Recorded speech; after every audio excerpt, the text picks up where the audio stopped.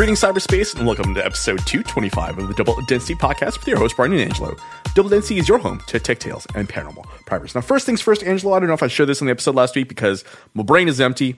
I'm always forgetting things these days, but I got a standing desk, right? So I've been, this is the second episode where I get to stand around, I get to gesticulate, maybe do a couple of kicks while I'm recording.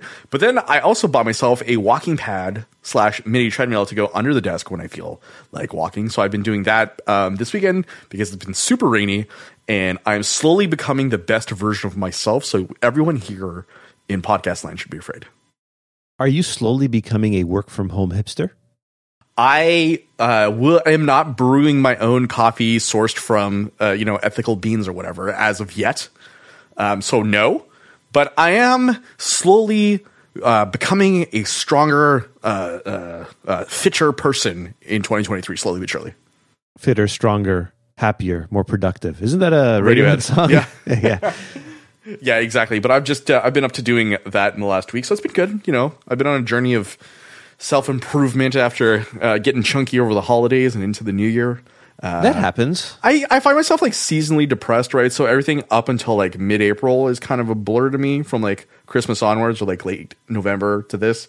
So I got a couple of bike rides in outside last week. Exciting stuff. Even though the app, I didn't know if I mentioned this to you, but I had a really awkward Tuesday where I had everything was going wrong at work technically. Filed a bunch of support tickets. Then I was like, I'm going to go take a bike ride after work. So I unlock the bike using the Bixby app, which is our bicycle sharing service here. And I ride on. And 10 minutes later, I'm like, oh, I'm going to go take a walk, in this part of town. I dock the bike. And on the app, the trip time just is continuing to rise and rise. And so I'm a little confused. And I tried taking the bike out, but it's locked in. Tried taking it out. So I spent 15 minutes on hold waiting for a customer service person to close my trip and refund me for the difference, because I used an e-bike which costs like 13 cents a minute. That kind of puts a damper on your happy afternoon of walking and biking.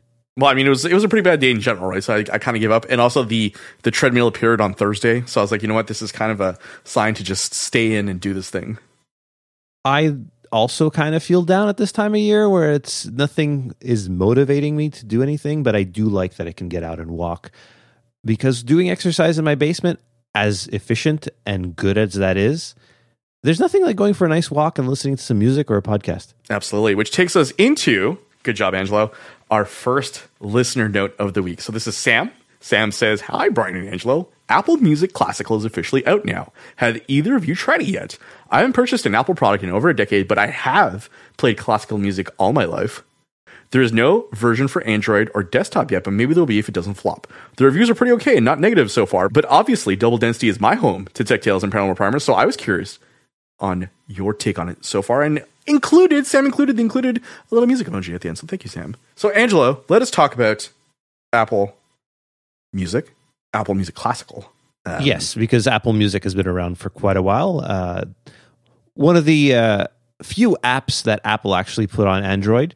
And like Sam said, it's not Apple Music Classical is not available for Android yet. The official Apple press release says it's coming soon. The thing is, Apple Music Classical is not available for the iPad either, or the Mac. Which is weird for now, because it ostensibly wouldn't be that hard to retrofit.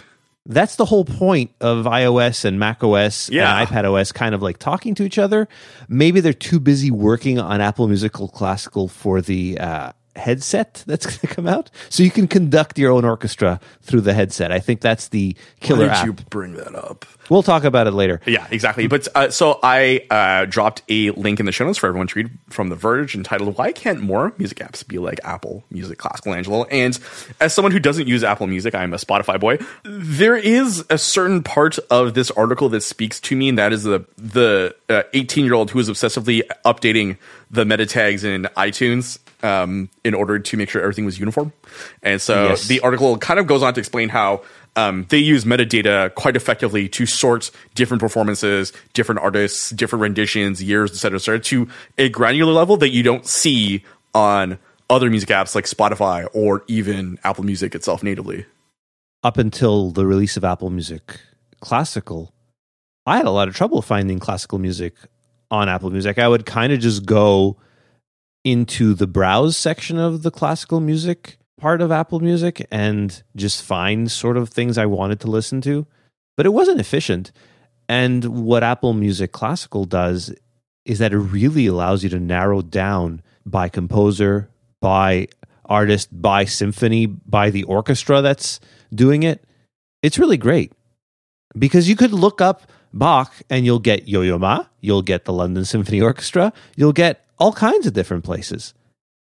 But now you can actually narrow down to exactly what you want to be listening to for classical music. Do you listen to a lot of classical music? And how is it on Spotify? I do not. You do not? Oh, you don't? Yeah. Okay. I do not, yeah. The metadata tag game on there is quite weak too. So there's like such a thing as like, and this happens every week when I go to my new releases section, right? Because they create something like a release radar. So basically it's like artists you've listened to, they keep track of, and they service new music from them. But often I will find, like for example, the band Fuel, let's say, right? So Fuel was on some kind of like Spotify playlist I put together of like 90s alt rock hits, right? So, Shimmer's on there.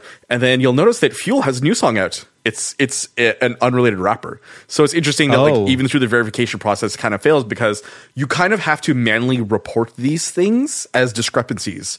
So I will get new music, quote unquote, from people that isn't actually new music at all, which I find kind of interesting. So it's not even like, forget about like proper metadata tagging. It's not even right on the fundamentals. So I'm kind of curious, Angelo, before I forget, what is your history with curating music manually? You haven't really done that a lot, I'd imagine. I have actually. But you strike me as a pretty lawful person, so I feel like a lot of the CD stuff was legally obtained. I would rip my own CDs because in my mind, I wasn't stealing anything. I wasn't selling this music. I was ripping it to put it on my iPod as Steve Jobs intended.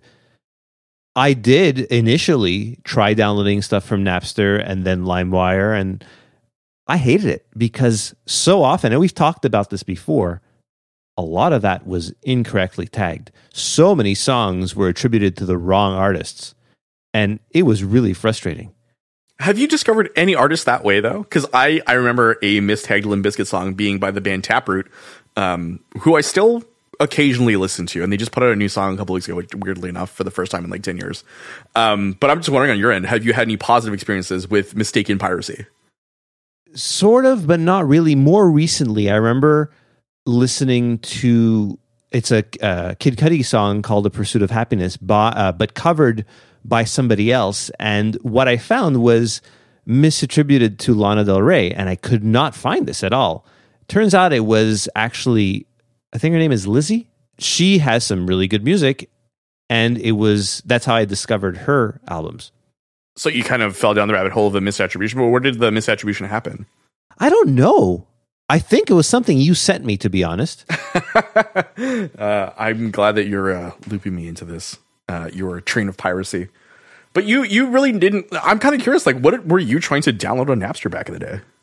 Yeah, I don't know, just different things and just trying to figure out kind of what it was because it was so new to everybody. I definitely remember, and I think I've mentioned this recently, actually, because I feel like we're just kind of going around in circles in my brain, but maybe not. Like I have like strange senses of deja vu because we're 225 episodes in, and I feel like I'm slowly losing it. But Kid Rock, Cowboy, Blink-182's What's My Age Again? We're definitely like two of the first. Was that attributed to Green Day or something? No, not even that. It was actually properly tagged, which I was amazed by. I'm trying to remember what was incorrectly tagged. It was something quite famous, but it ended up being one new metal band being misattributed to another new metal band. Oh, perfect. Because it was the time where I was like, I was sort of experimenting with new metal. I'm like, some of this stuff is okay. Experimenting with new metal. Interesting. I dabbled in new metal. Yeah, exactly. What is the heaviest thing you listen to? I mean, Animals as Leaders, I'd imagine. Periphery, maybe? Periphery, yeah. Animals as Leaders up there. Jewel. Oh, she took a hard turn about 10 years ago, yeah. I mentioned Jewel because you talked about how Fuel was misattributed to a rap act. Same thing happened for me. I was like, a new Jewel album. It was not Jewel. It was actually a French rapper. And you put away your car because you thought you'd go cruising, bumping it, but you did not. I would say definitely Periphery is one of the heavier acts I listen to. Because it's funny, going back to older metal that was thought of as being so dark and heavy.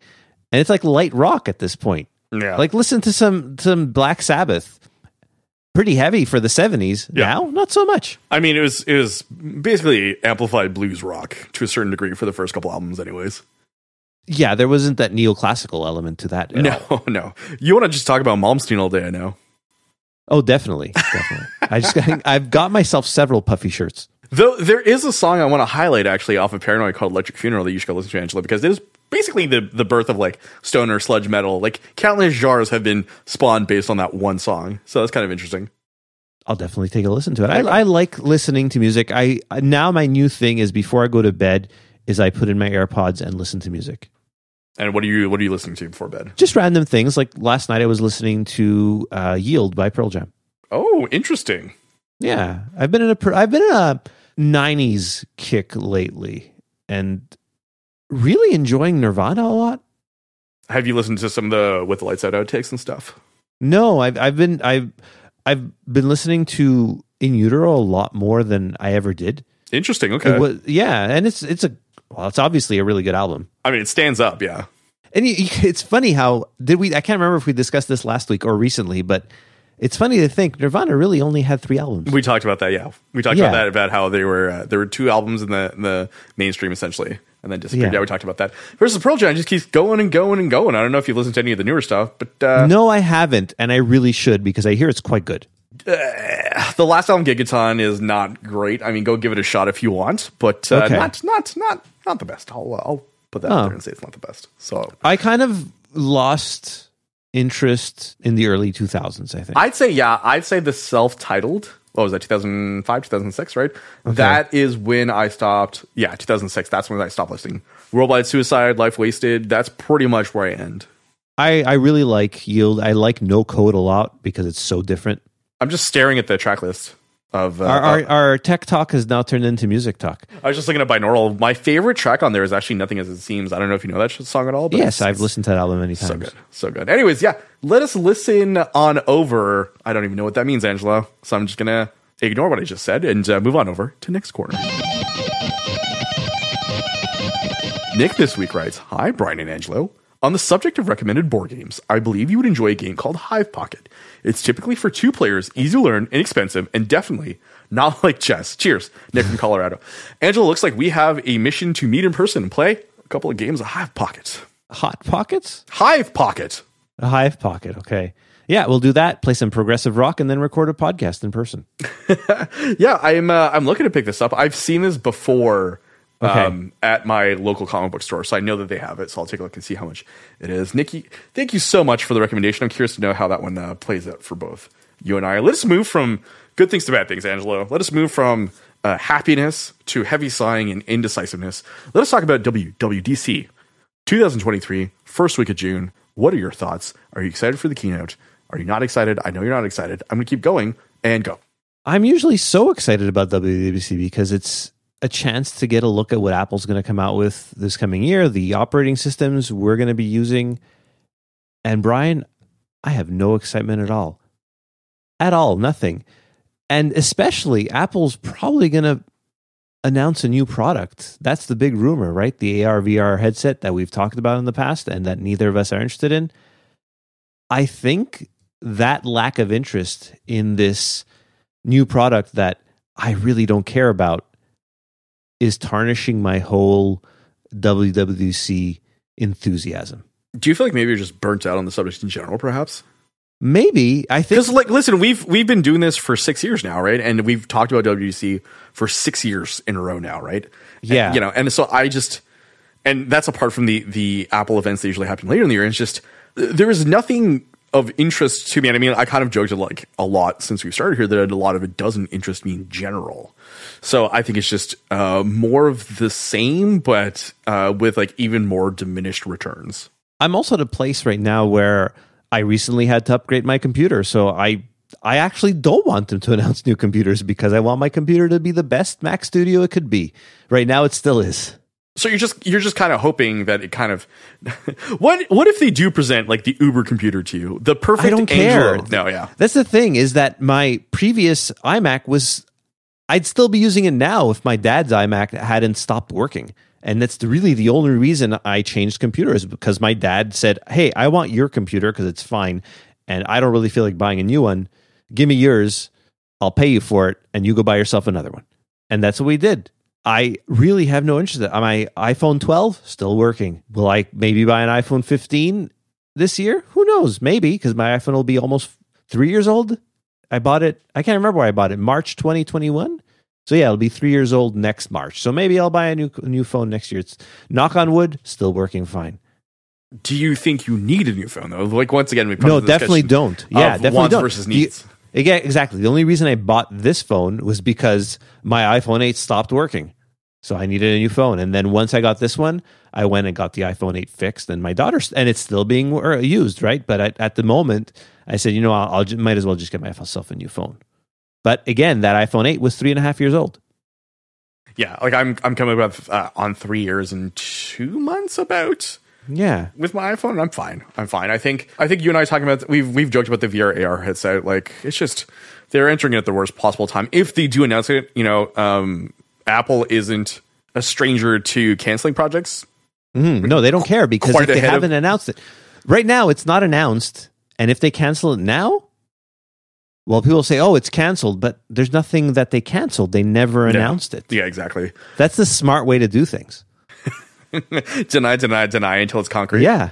You can't, like, if they don't announce it, they have nothing to worry about. It's just because from the rumors are right now, a lot of the developers on it and the designers don't feel it's ready, but they kind of want to push it out.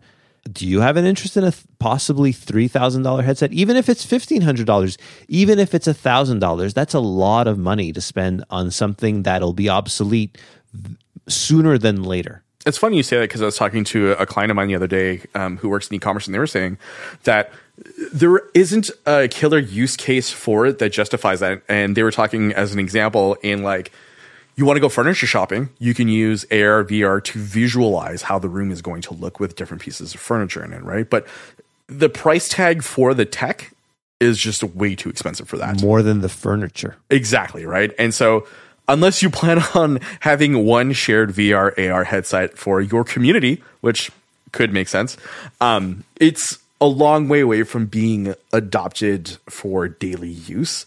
And even now myself, like and we've joked about this, like I still can't think of a use case where I would definitely wear one during the day for any particular reason. No, I would buy a PSVR 2 well before this. And even that I feel is out of my price range right now. Well, like a good AR use, I guess, would be like video gaming, like, for example, like a Pokemon Go with AR to it, right? But then it kind of becomes a whole problematic thing of like when you are using gaming in AR, it kind of creates a public danger if you don't look out for yourself. When you're, for example, trying to cross a very crowded street in order to get a Gengar. Also, I get motion sick. I don't know if we discussed this on the show or if just we talked about it, but I recently downloaded Doom on PS5 because it's part of the PlayStation Plus thing. And I played for 20 minutes and I had to stop. It made me really sick. Like the original Doom? No, the Doom, 2016? the 2016 remake. Okay. And this week they released also Doom Eternal as part of the service. And I didn't get it because it made me sick. It literally, I did not feel well after playing. And the only other first person shooter like maybe you didn't feel well because you realized that you were murdering creatures, perhaps? These poor innocent demons? Yeah, exactly. A bit of an Angelo anxiety attack. No. No, it's just a little too much. But anyway, that's it. I definitely am not interested in WWDC. I'm hoping though that my lack of interest will make it more interesting, if you know what I mean. So what you're saying is like your baseline of expectations is so low at this point that if they do anything fun, then it's like a bonus for you. Exactly. Yeah. Exactly. And I'll still watch it when it's on, right? It's not a hard thing to do. I have it on in the background as I work because it's like another podcast. Right. It's just a live event happening. A live event happening that I'm listening to, and if they say something cool, I'll switch to the feed and I'll actually look at the screen. But other than that, no, I'm really like, we've talked about it lately. I've been more into like other hobbies lately than Apple stuff. And I can't really consider like Apple tech a hobby. It's just stuff I like using, right? But right. Like it enables the hobbies I have, right? It really helps. Obviously, recording this podcast, which is one of my major hobbies, it helps with my music stuff, which is another major hobby. It doesn't help with my video games, but because Macs are terrible for games. I don't know if you knew about that. Well, they're kind Although of not a in your little case, bit better, yeah. Yeah, it's a little better, but still, I much prefer gaming on my PS5. Yeah, I prefer gaming on your PS5 too. Yeah. You want to talk? Speaking of making music as a hobby, Angela, you're just back in pedal land. Well, I've never been in pedal land other than having a few multi-effects pedals that I had bought a used yellow Digitech one many years ago from a friend, and then I bought a brand new, I want to say it was called the GNX1 or something, also by Digitech, which was a little more, it was post Line 6 pod, so it was a little better with the modeling stuff, and it was fine. I actually used it to play a few shows, plugged directly into the PA, and it worked totally fine. Nobody could tell that I didn't have an amp. But it was okay. Anyway, after I kind of like stopped playing electric guitar much, I sold that stuff. And no, recently, like we've talked about, I bought a new guitar. I bought a pretty good new amp, which was significantly less expensive than my old amp that I bought 25 years ago. Still sounds great, though. I decided to buy a couple of pedals. I bought a tuner pedal, which does nothing other than make it much easier to tune my guitar. And yeah, really awesome, actually. And I bought a distortion pedal. Not the one Pretty I cool. suggested, though, which is fine. The Metal Zone. Yeah, the Boss Metal Zone. The incredibly noisy Boss Metal Zone that I had as a teen. That was like the only guitar pedal I ever bought. I bought it off someone in high school for like $30. And this it's one in a is box noisy storage. too. Oh, yeah. No, it's so noisy. And the gain on that is ridiculous. Yeah, so this one's also slightly noisy, but you can't have distortion without some noise. It's really good. It's made by JHS Pedals, which I have fallen down the rabbit hole of their YouTube channel, which is really great. And for a company that sells pedal, they do a lot of promoting other people's pedals. So great channel. I highly recommend it. So you may not be the only non-fan of the Boss Metal Zone, Angela, because I discovered a YouTube video by Ola Englund, who's a guitarist of bands like who he is. The Haunted, 6 Feet Under, etc. And his video is entitled Boss Metal Zone, Worst Distortion Pedal Ever, ? And I'm going to include that in the show notes. We'll take a look and see how we feel about the Boss Metal Zone. I want to hear if anyone is a Boss Metal Zone apologist, if anyone out there is, making their debut black metal album that sounds like it was recorded inside of someone's butthole using that. Ola Englund also has, I think a lot of his videos are him reviewing gear and asking if it chugs. Yeah, that sounds like him. I enjoy his interviews a bunch. Like he's a very like fun interview to the subject. Well, yeah, he was on that Anderton's channel. I think that linked to them last episode. Anyway, see, we're going crazy. We should do a hard reset as of next episode where we do not talk about anything we've talked about in the past like month. So that way it's really hard. We're like old men just repeating our stories. It's a good jump on point. And also, I think next episode we'll be doing Chupacabras, Coast to Coast AM, and I'm going to send you a link, Angelo, soon enough to something that you can listen to. That'll be fun. With that said, I think paranormal time is coming. Paranormal time is nigh upon us, Angela. If you look down at your wristwatch, you'll see that the timer has reached 0 and that we are hopping over. Oh, he's looking at his wristwatch right now. The timer has ended and we are hopping over the fence to the paranormal side of things. I will see you right there, friend. See you there.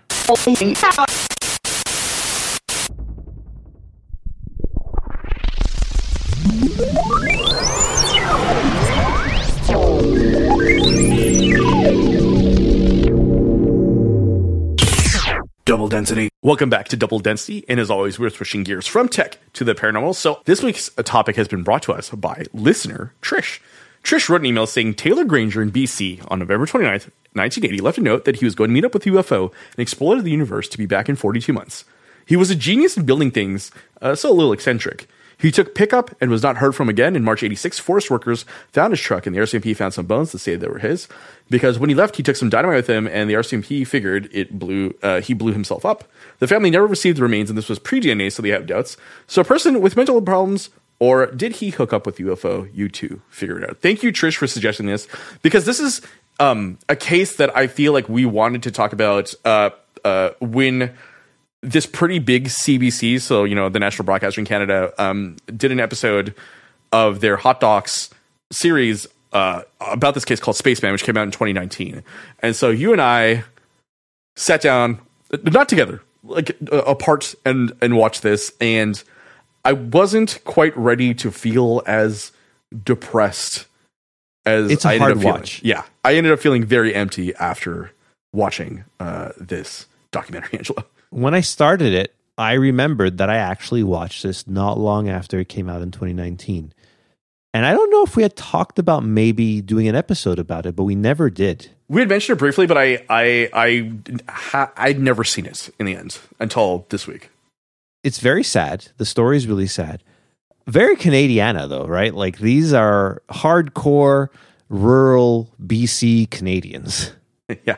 So Granger Taylor was 32 at the time of his disappearance on November 29th, 1980, like I mentioned before. He lived in Duncan, which is a small town on southern Vancouver Island, so off of the actual mainland onto Vancouver Island. And he left a note that read, "Dear Mother and Father, I have gone away to walk aboard an alien spaceship as recurring dreams assured a 42-month interstellar voyage to explore the vast universe, then return. I am leaving behind all my possessions to use. I will no longer require the use of any. Please use the instructions in my will as a guide to help. Love, Granger."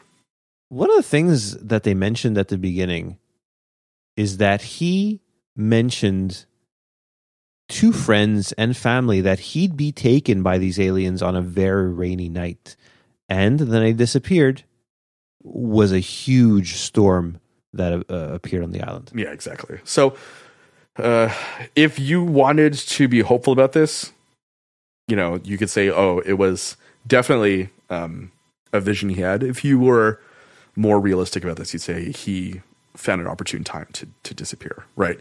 And ultimately, if we were to drop a line of different pieces of evidence that point to this being an abduction, the only thing we really have is that he claimed to have been telepathically communicating with the alien beings, and then also he foretold of a disappearance and being taken up to the stars on a rainy night, right? So not a ton of evidence on that. And unfortunately, the documentary does a really good job of walking us through his headspace in the years and months and days leading up to his disappearance, right? So, for example, like, he was unlucky in love. There was a hint that he was being taken advantage of and maybe had been molested growing up. Yeah, they didn't spend too much time on that.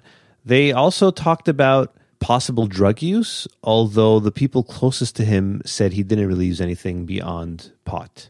Well, some yes, some no, right? So Exactly. His own sister said that he had taken hallucinogenics, right? Okay, and then his friend said no, yeah. right? But there are different faces you show to different people at different times, right? So exactly.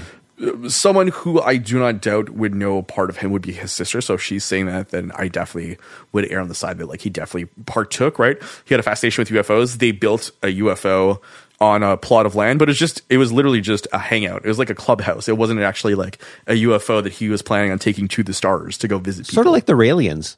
Yeah, it literally looked like one of the UFO that I had messaged them about on Craigslist years ago to find out what was going on. So yeah, he disappears. He built a train. So that's one of the things, right? He was almost genius level intellect when it came to mechanical things. Yeah, he definitely had a knack for all those different things, right? Like he built his own radio receiver and things like that in order to pick up alien frequencies. He was saying he just, his friends were calling him a genius. He was very gifted with all things mechanical. And then he loved smoking pot too, which was very interesting. At that time, he was 32. Mental illness wasn't something that was openly discussed, wasn't something that was really understood to the extent that it is now. People were put in quote unquote special classes because they were slightly different. Let's just say I'm not using the R word here, but like the R word was thrown a lot for a lot of disparate, different conditions, including depression, anxiety, etc. Right? So it looks like he had at least some form of mental illness. Yeah, I mean, listen, we are not psychologists by trade or by design or by education, right? But the picture that was being painted of him was a very lonely person who was trying to find meaning in this very large world. And so he looked off-world to sort of find some comfort. I think would be a good way of saying that. Like his sister had mentioned he had placed like ads looking for a romantic partner. Like he didn't really date all that much. Yeah, he was kind of in his own little world when it came to everything. He spent a lot of time thinking about creating his little mechanical things, right? Like we mentioned, he built a train. That's an impressive feat, actually, to Yeah. build your own locomotive out of parts of something that was pretty much rusting ruined. away in the forest. Yeah. Yeah, especially the UFO, the shots of the UFO bunker or clubhouse in the documentary Yeah. are very interesting too. They look very quaint, right? So There was a shot of his brother going into his room, right? His parents kept his room exactly as it was, with all the tools on the bench and on and the desk. books, and that little bed. Yeah, that he barely could squeeze into. Yeah, because he seemed like a big guy. His brother said he wasn't tall, but he was wide, right? He was a pretty husky dude, and that was a weird, tiny little bed. Yeah, I just pictured him sitting there, thinking about all the things he could build, being taken away by aliens. It seems more like this was a wish than something that actually came to him, and he kind of fulfilled it by disappearing. The saddest moment of the whole documentary is the end, where they've asked the brother to read the letter he wrote to his parents. And he can't.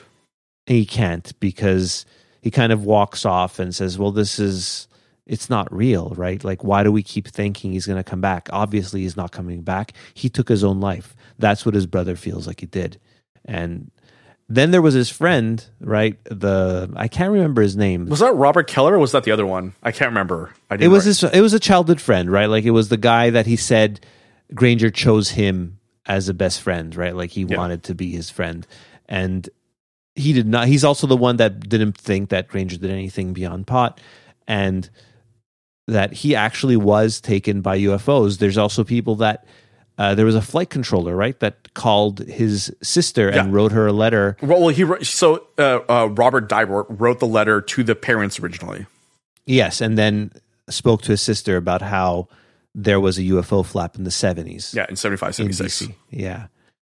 And so it was kind of like this weird time, and they placed a lot of emphasis on talking about how and so this is kind of like one of my, if I were a quibbler, right, Angelo, if I were to say, hey, that's a little problematic. So they talk about the explosion of sci-fi stuff in the 70s and 80s, but all of the videos they were showing were from like the 50s, like the day the Earth stood still, and and so like anachronistically, I was like a little bothered by that, but it's fine. It's documentary. That's the B-roll, right? Yeah, but I was just it's what they could get that was royalty free, right? They're not going to start putting Close Encounters. They don't want Steven Spielberg after them.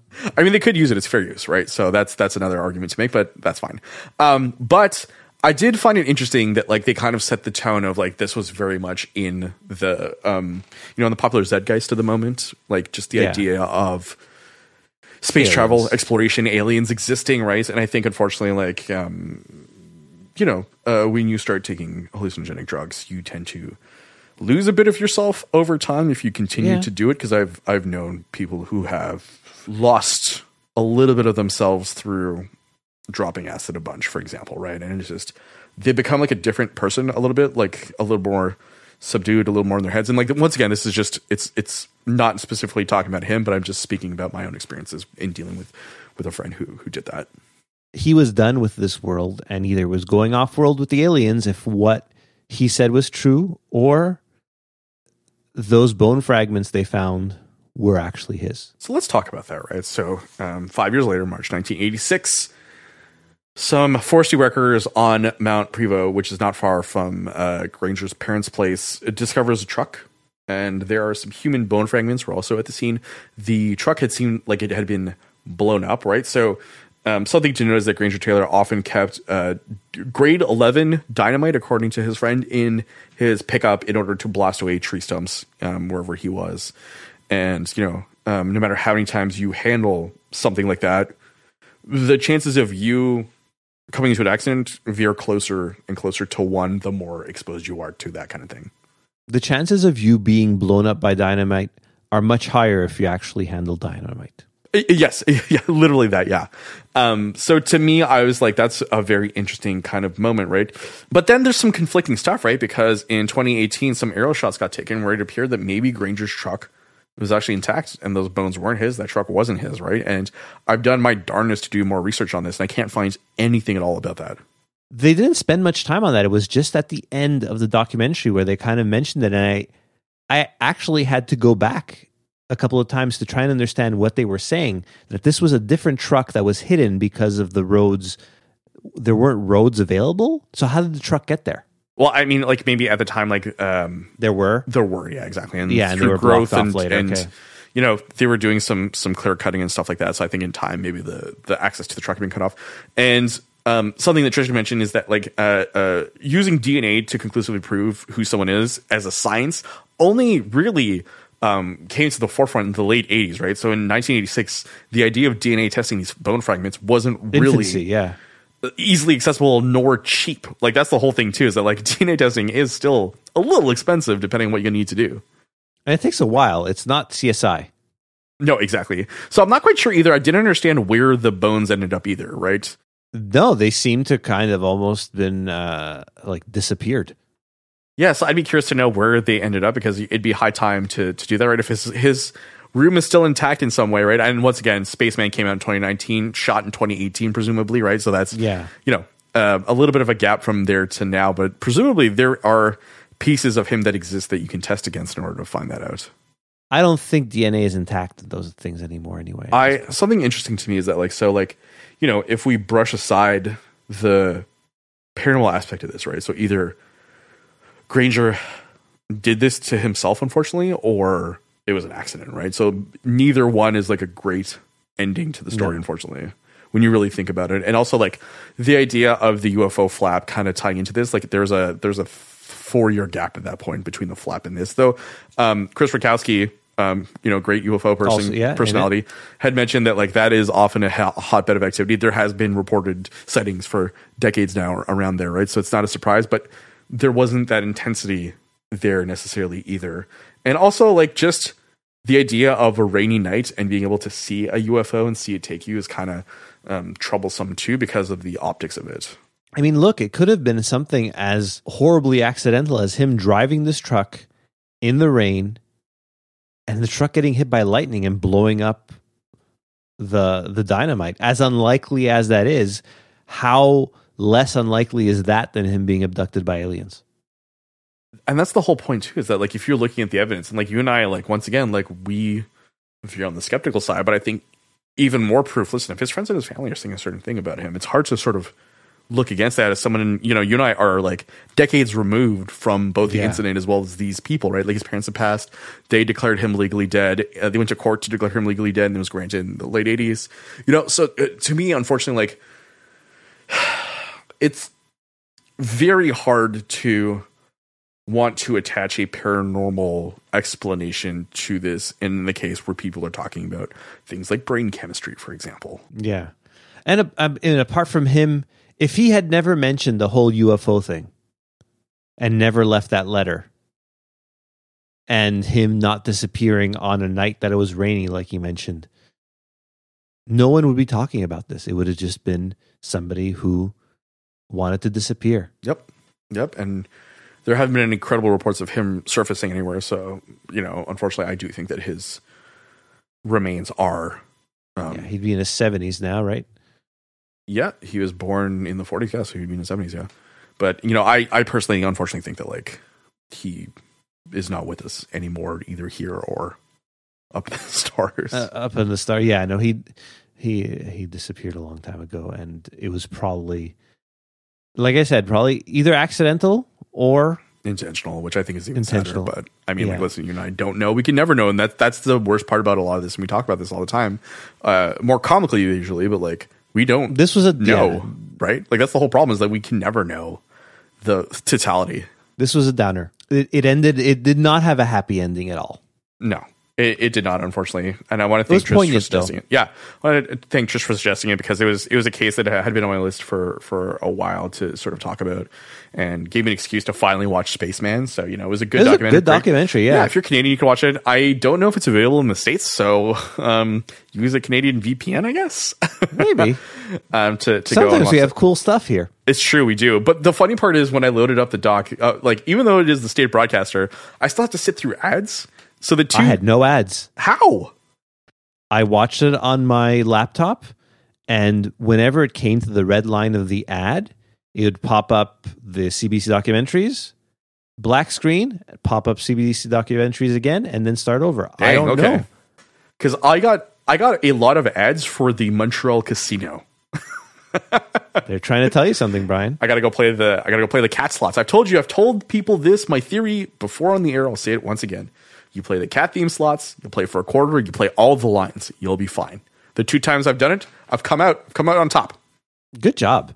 I have an ad blocker on Eero, but it doesn't really block video ads. I was gonna say I don't think it blocks. Yeah, it blocks those. Yeah. No, so just blocks intrusive pop-ups. Yeah, I was lucky though, I guess. Anyway, no ads. No ads. Enjoy the documentary as God intended. With no ads. Exactly. Yeah, he looked down on you and gave you the thumbs up and said, "You know what? You deserve this, young man." Yes. So yeah, thanks again, Trish, for sending that over. If anyone ever wants to send over anything, Angelo, how would you recommend our listeners get in touch with us? Because they have been doing this for a couple of weeks now, and I've been loving it, my friend. Months, actually, a couple of months. And they easily go to doubledensity.net, and there's a form to fill out, and we get the email directly in our Gmail account, which is... And folks, I've actually forced Angelo to hook up the Double Density email address into his phone Gmail app now, so both of us get the email. Yeah, and so what's the email address? You left me hanging there. doubledensity@gmail.com is the way that you can email us directly if you feel the desire to go ahead and skip the contact form. You can also find us over on Twitter, the horrible husk of a site, _density, and then Double Density Podcast over on Instagram, where this week I posted a picture of me holding up Angelo's app as we were planning to clap, because what we do prior to recording is we clap in order to get a baseline in order to make it easier to edit. Yeah, we just kind of figure out, we line it up. Sometimes, though, audio drift happens. Not too bad, though, lately. No, it's been good. Watch it be terrible this week. A weird behind-the-scenes kind of thing. But if anyone has these suggestions for any more cases that they'd love to see us shine a light on, you can go ahead and use any of those ways in which to contact us. And as I mentioned before, Angelo, get ready. We're talking about the Goat Sucker next week. We're talking about Chupacabra's classic Coast to Coast AM episode from the mid-90s with Art Bell. There are 2 distinct ones I have in mind. I have to go re-listen to the first half of each in order to pick. I feel like a weird sommelier almost of like, here's some vintage curated MP3s for you, good sir. Which one goes well with toast and coffee? Yeah, exactly. Which one will make you retch a little less when they describe what is going on out there? Well, the last one you picked was quite a doozy, because we discovered a mystery within a mystery. So it's going to be hard to top that one, but I think I'm going to go ahead and just try to figure that out too. Great. This has been it for episode 225 of the Double Density Podcast. And as always, you can go ahead and find us on all of the different platforms we just mentioned, and you can tune in next episode as Angelo and I give each other a debrief on WWDC 2026, where the VR headset Mark III is coming out. You can now see people in X-ray vision without their clothing. You can see all of their bones, good and bad, mechanical and natural. Angelo, I will see you there, both metaphorically and literally. In a partnership with Boss, Apple's going to come out with their own metal zone pedal.